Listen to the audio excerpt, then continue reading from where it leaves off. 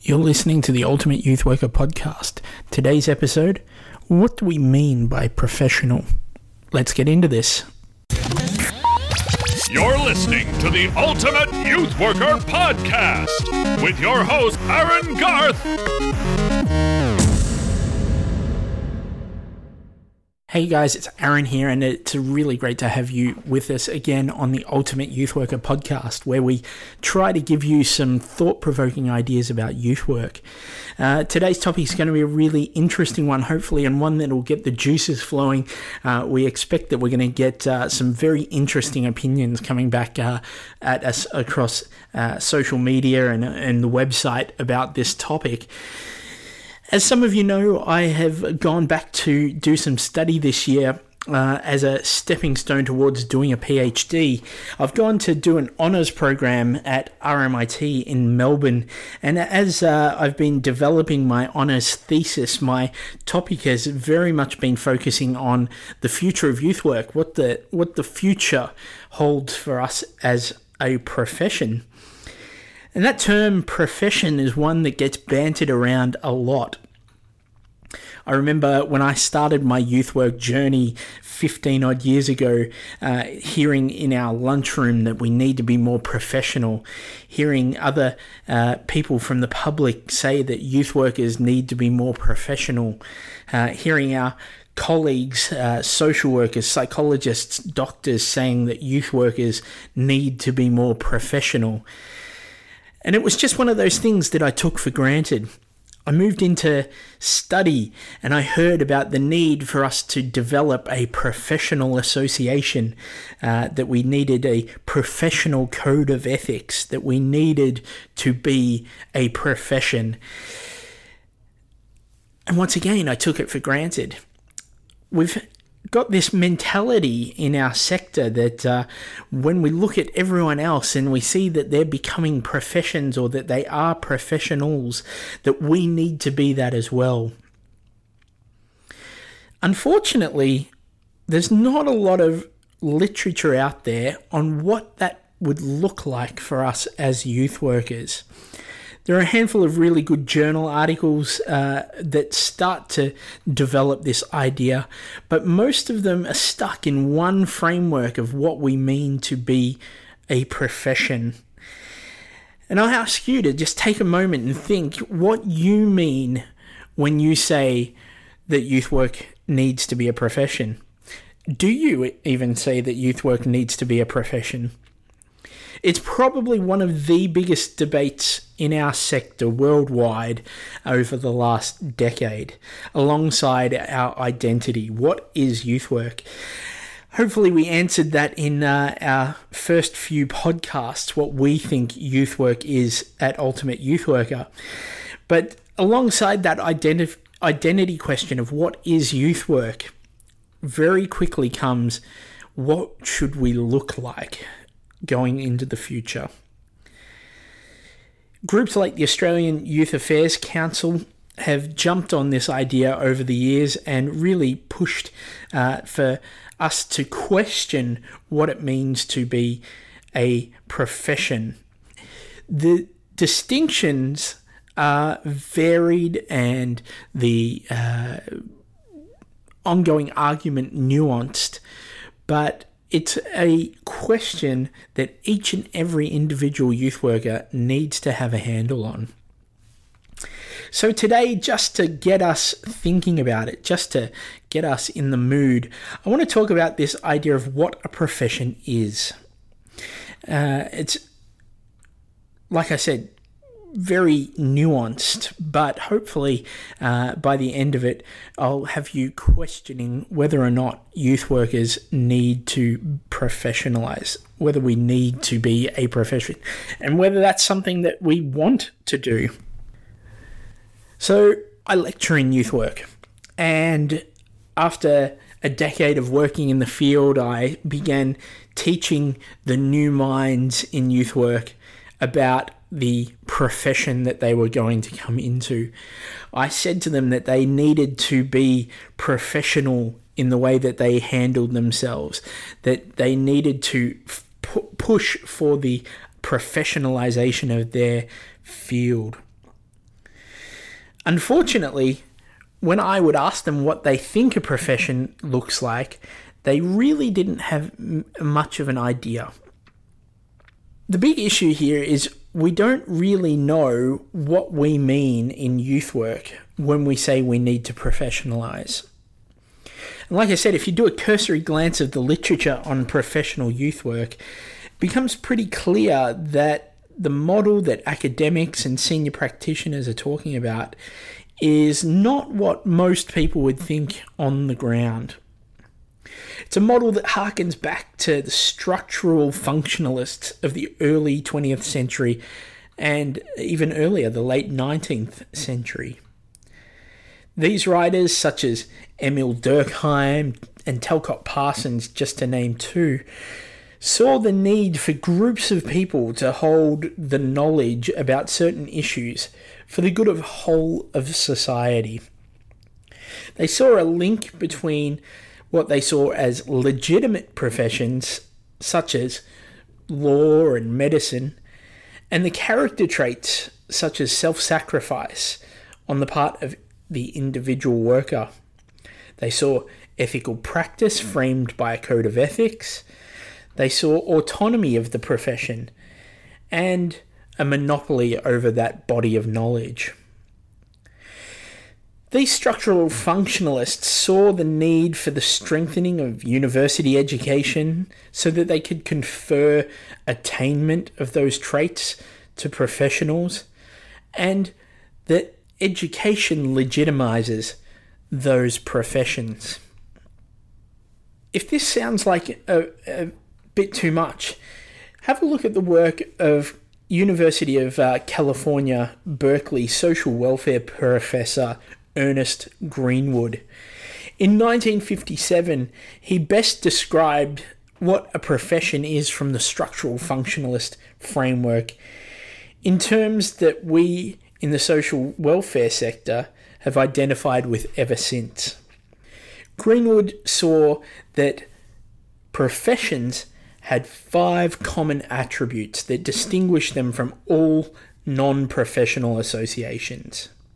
His work contributed significantly to the professionalization movement, particularly in social work within the United States, and throughout the later part of the 20th century became a model for all social welfare groups to follow.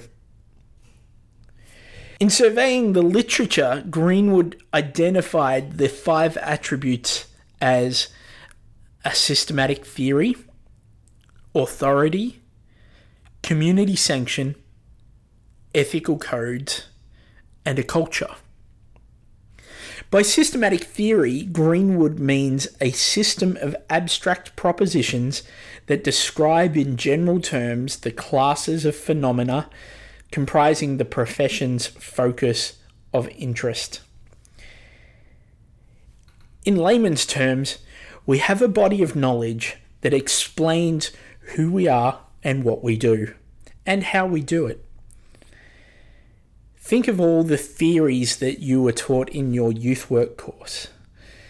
Strengths-based, solution-focused, client-centered. These are all theories that we argue are core to our being as youth workers. But are they ours? It's a question I'll leave you with to ponder. By authority, Greenwood believes that knowledge of a discipline, which frames its systematic theory, sets a professional apart from the layman, the person who has no qualifications or understanding of theory.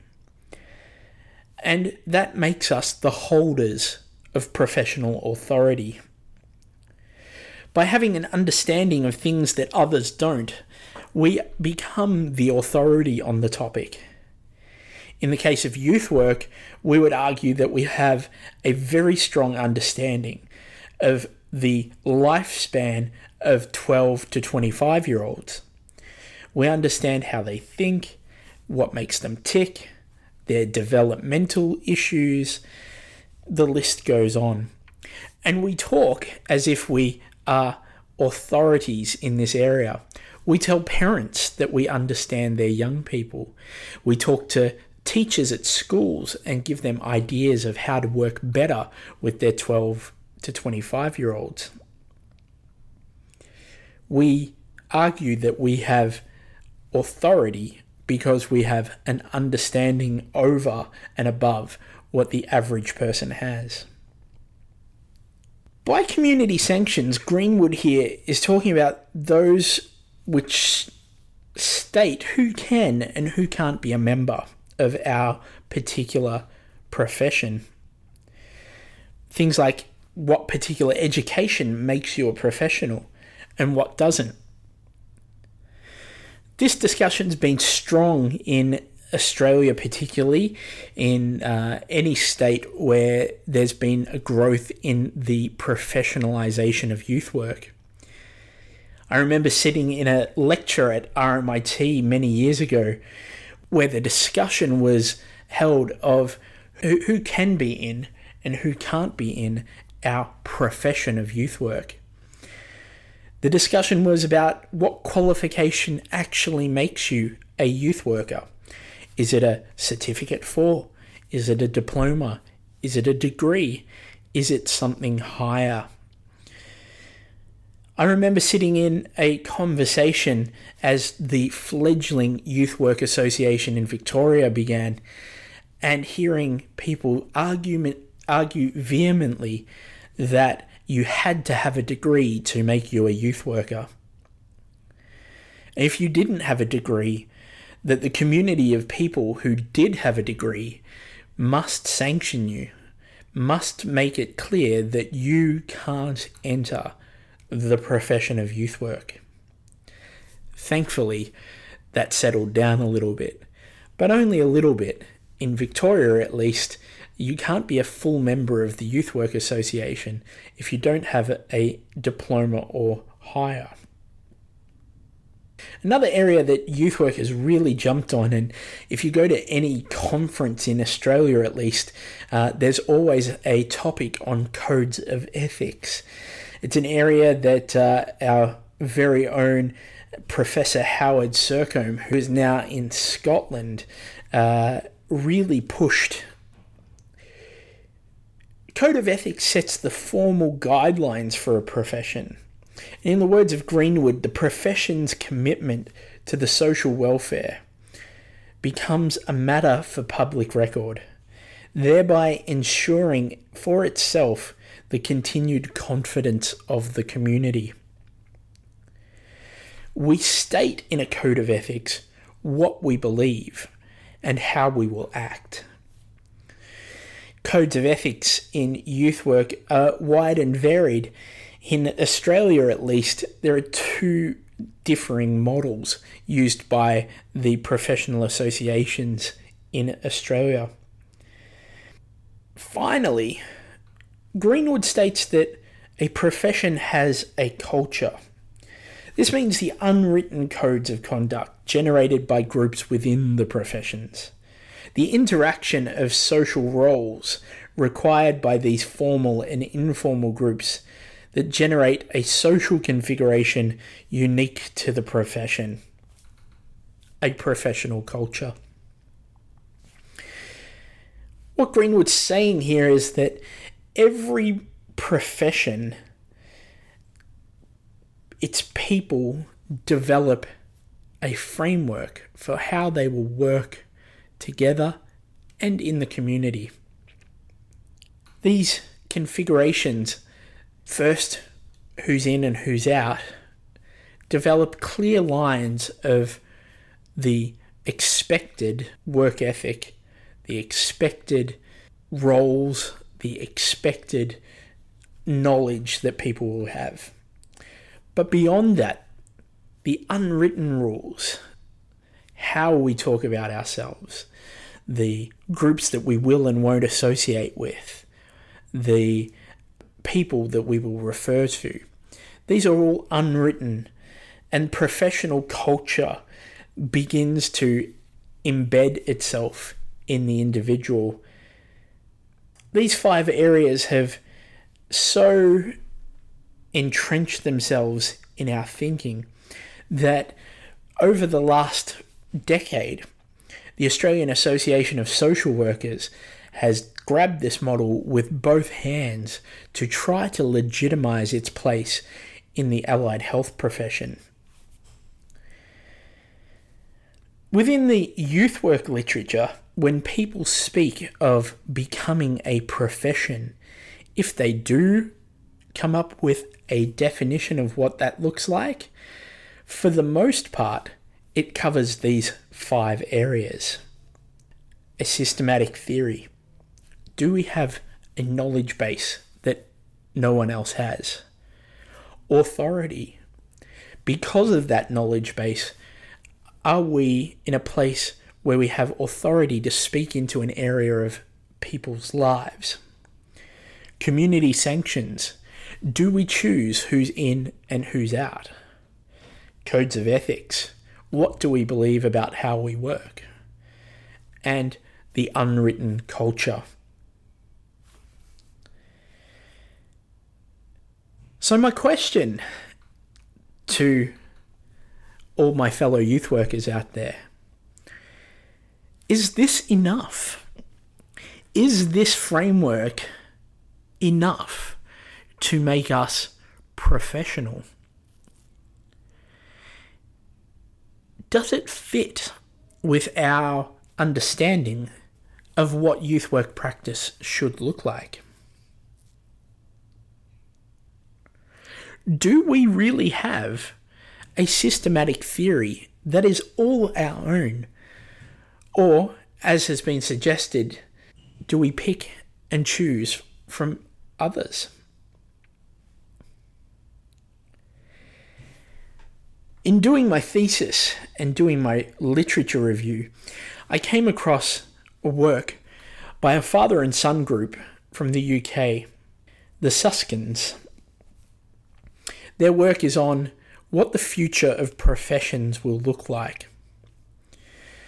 One question they leave readers with is, in today's internet-based society, where at the click of a button we have access to the knowledge and wisdom of humanity, can any profession completely argue that they have a systematic theory of their own and that they have the authority over it? This is a big question that's hit youth work for a very long time. People have argued that youth work doesn't have its own systematic theory. And to a certain extent, I would agree with that. Many of our theories also sit very well within social work, within community services work, even within psychology. We borrow from neuroscience, from organizational theory, from group work. We don't necessarily have a systematic theory of our own. And hence, it's argued that youth workers don't have authority because of that. We've begun professional associations, and to a certain extent, we have community sanctions. Those professional associations choose who is in and who is out. We have working with children's checks. We have access to police checks. And to a certain extent, they provide sanctions for who's in and who's out.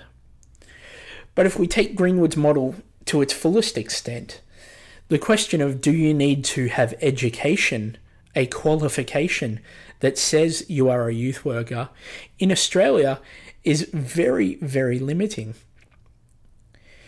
Over 60% of our youth work workforce have a Cert 4 or less.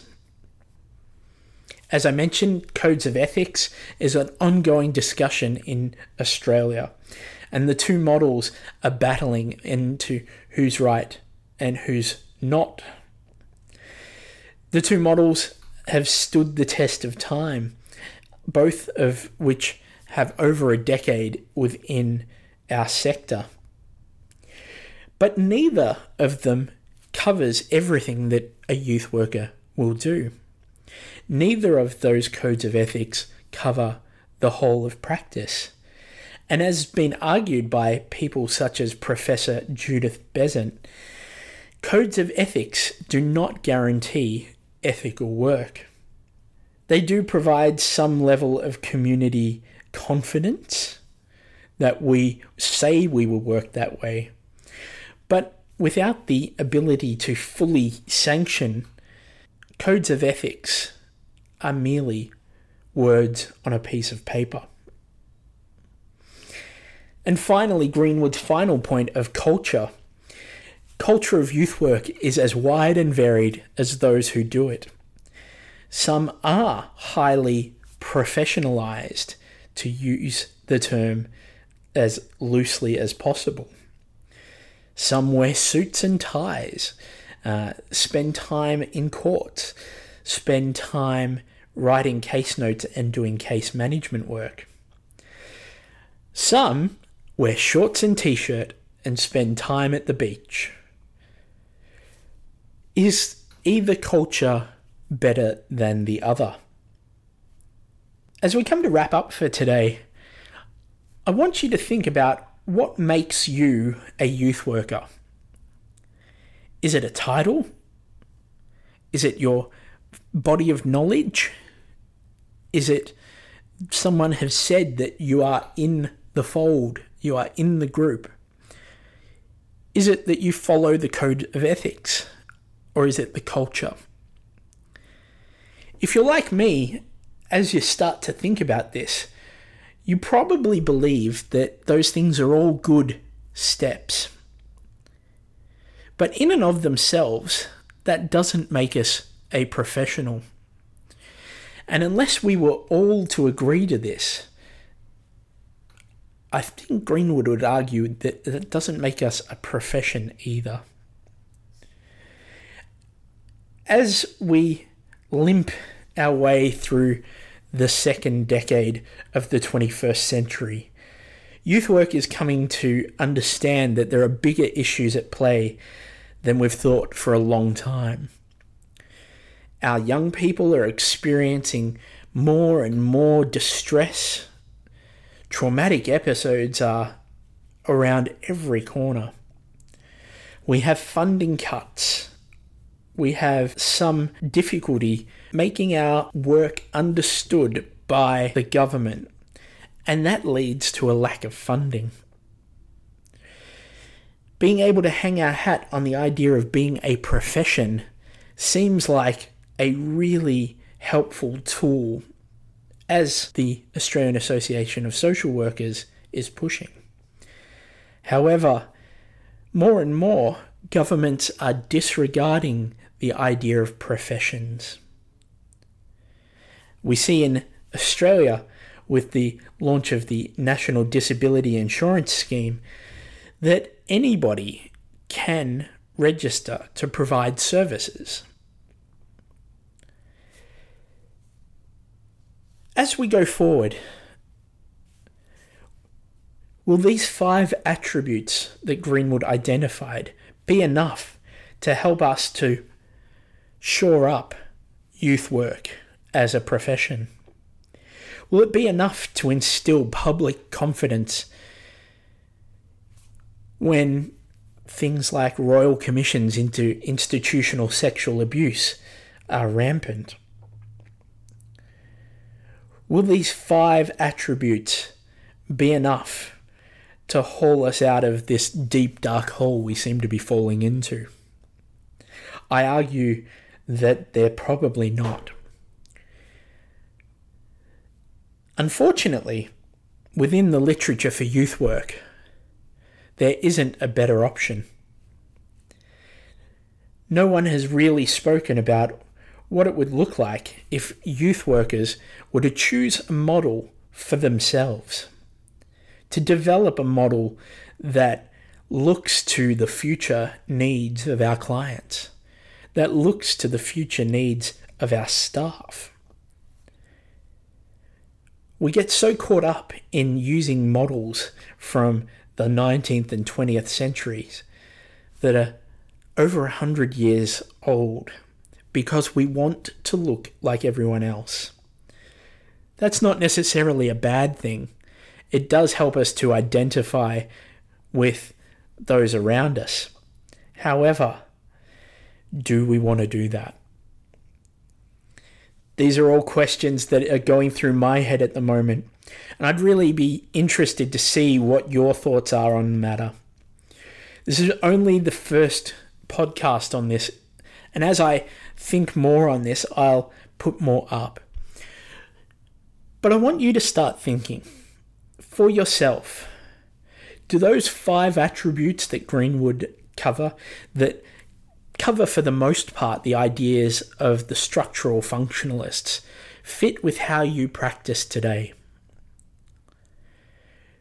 Do they make sense for your clientele? Can you see any issues with using the model?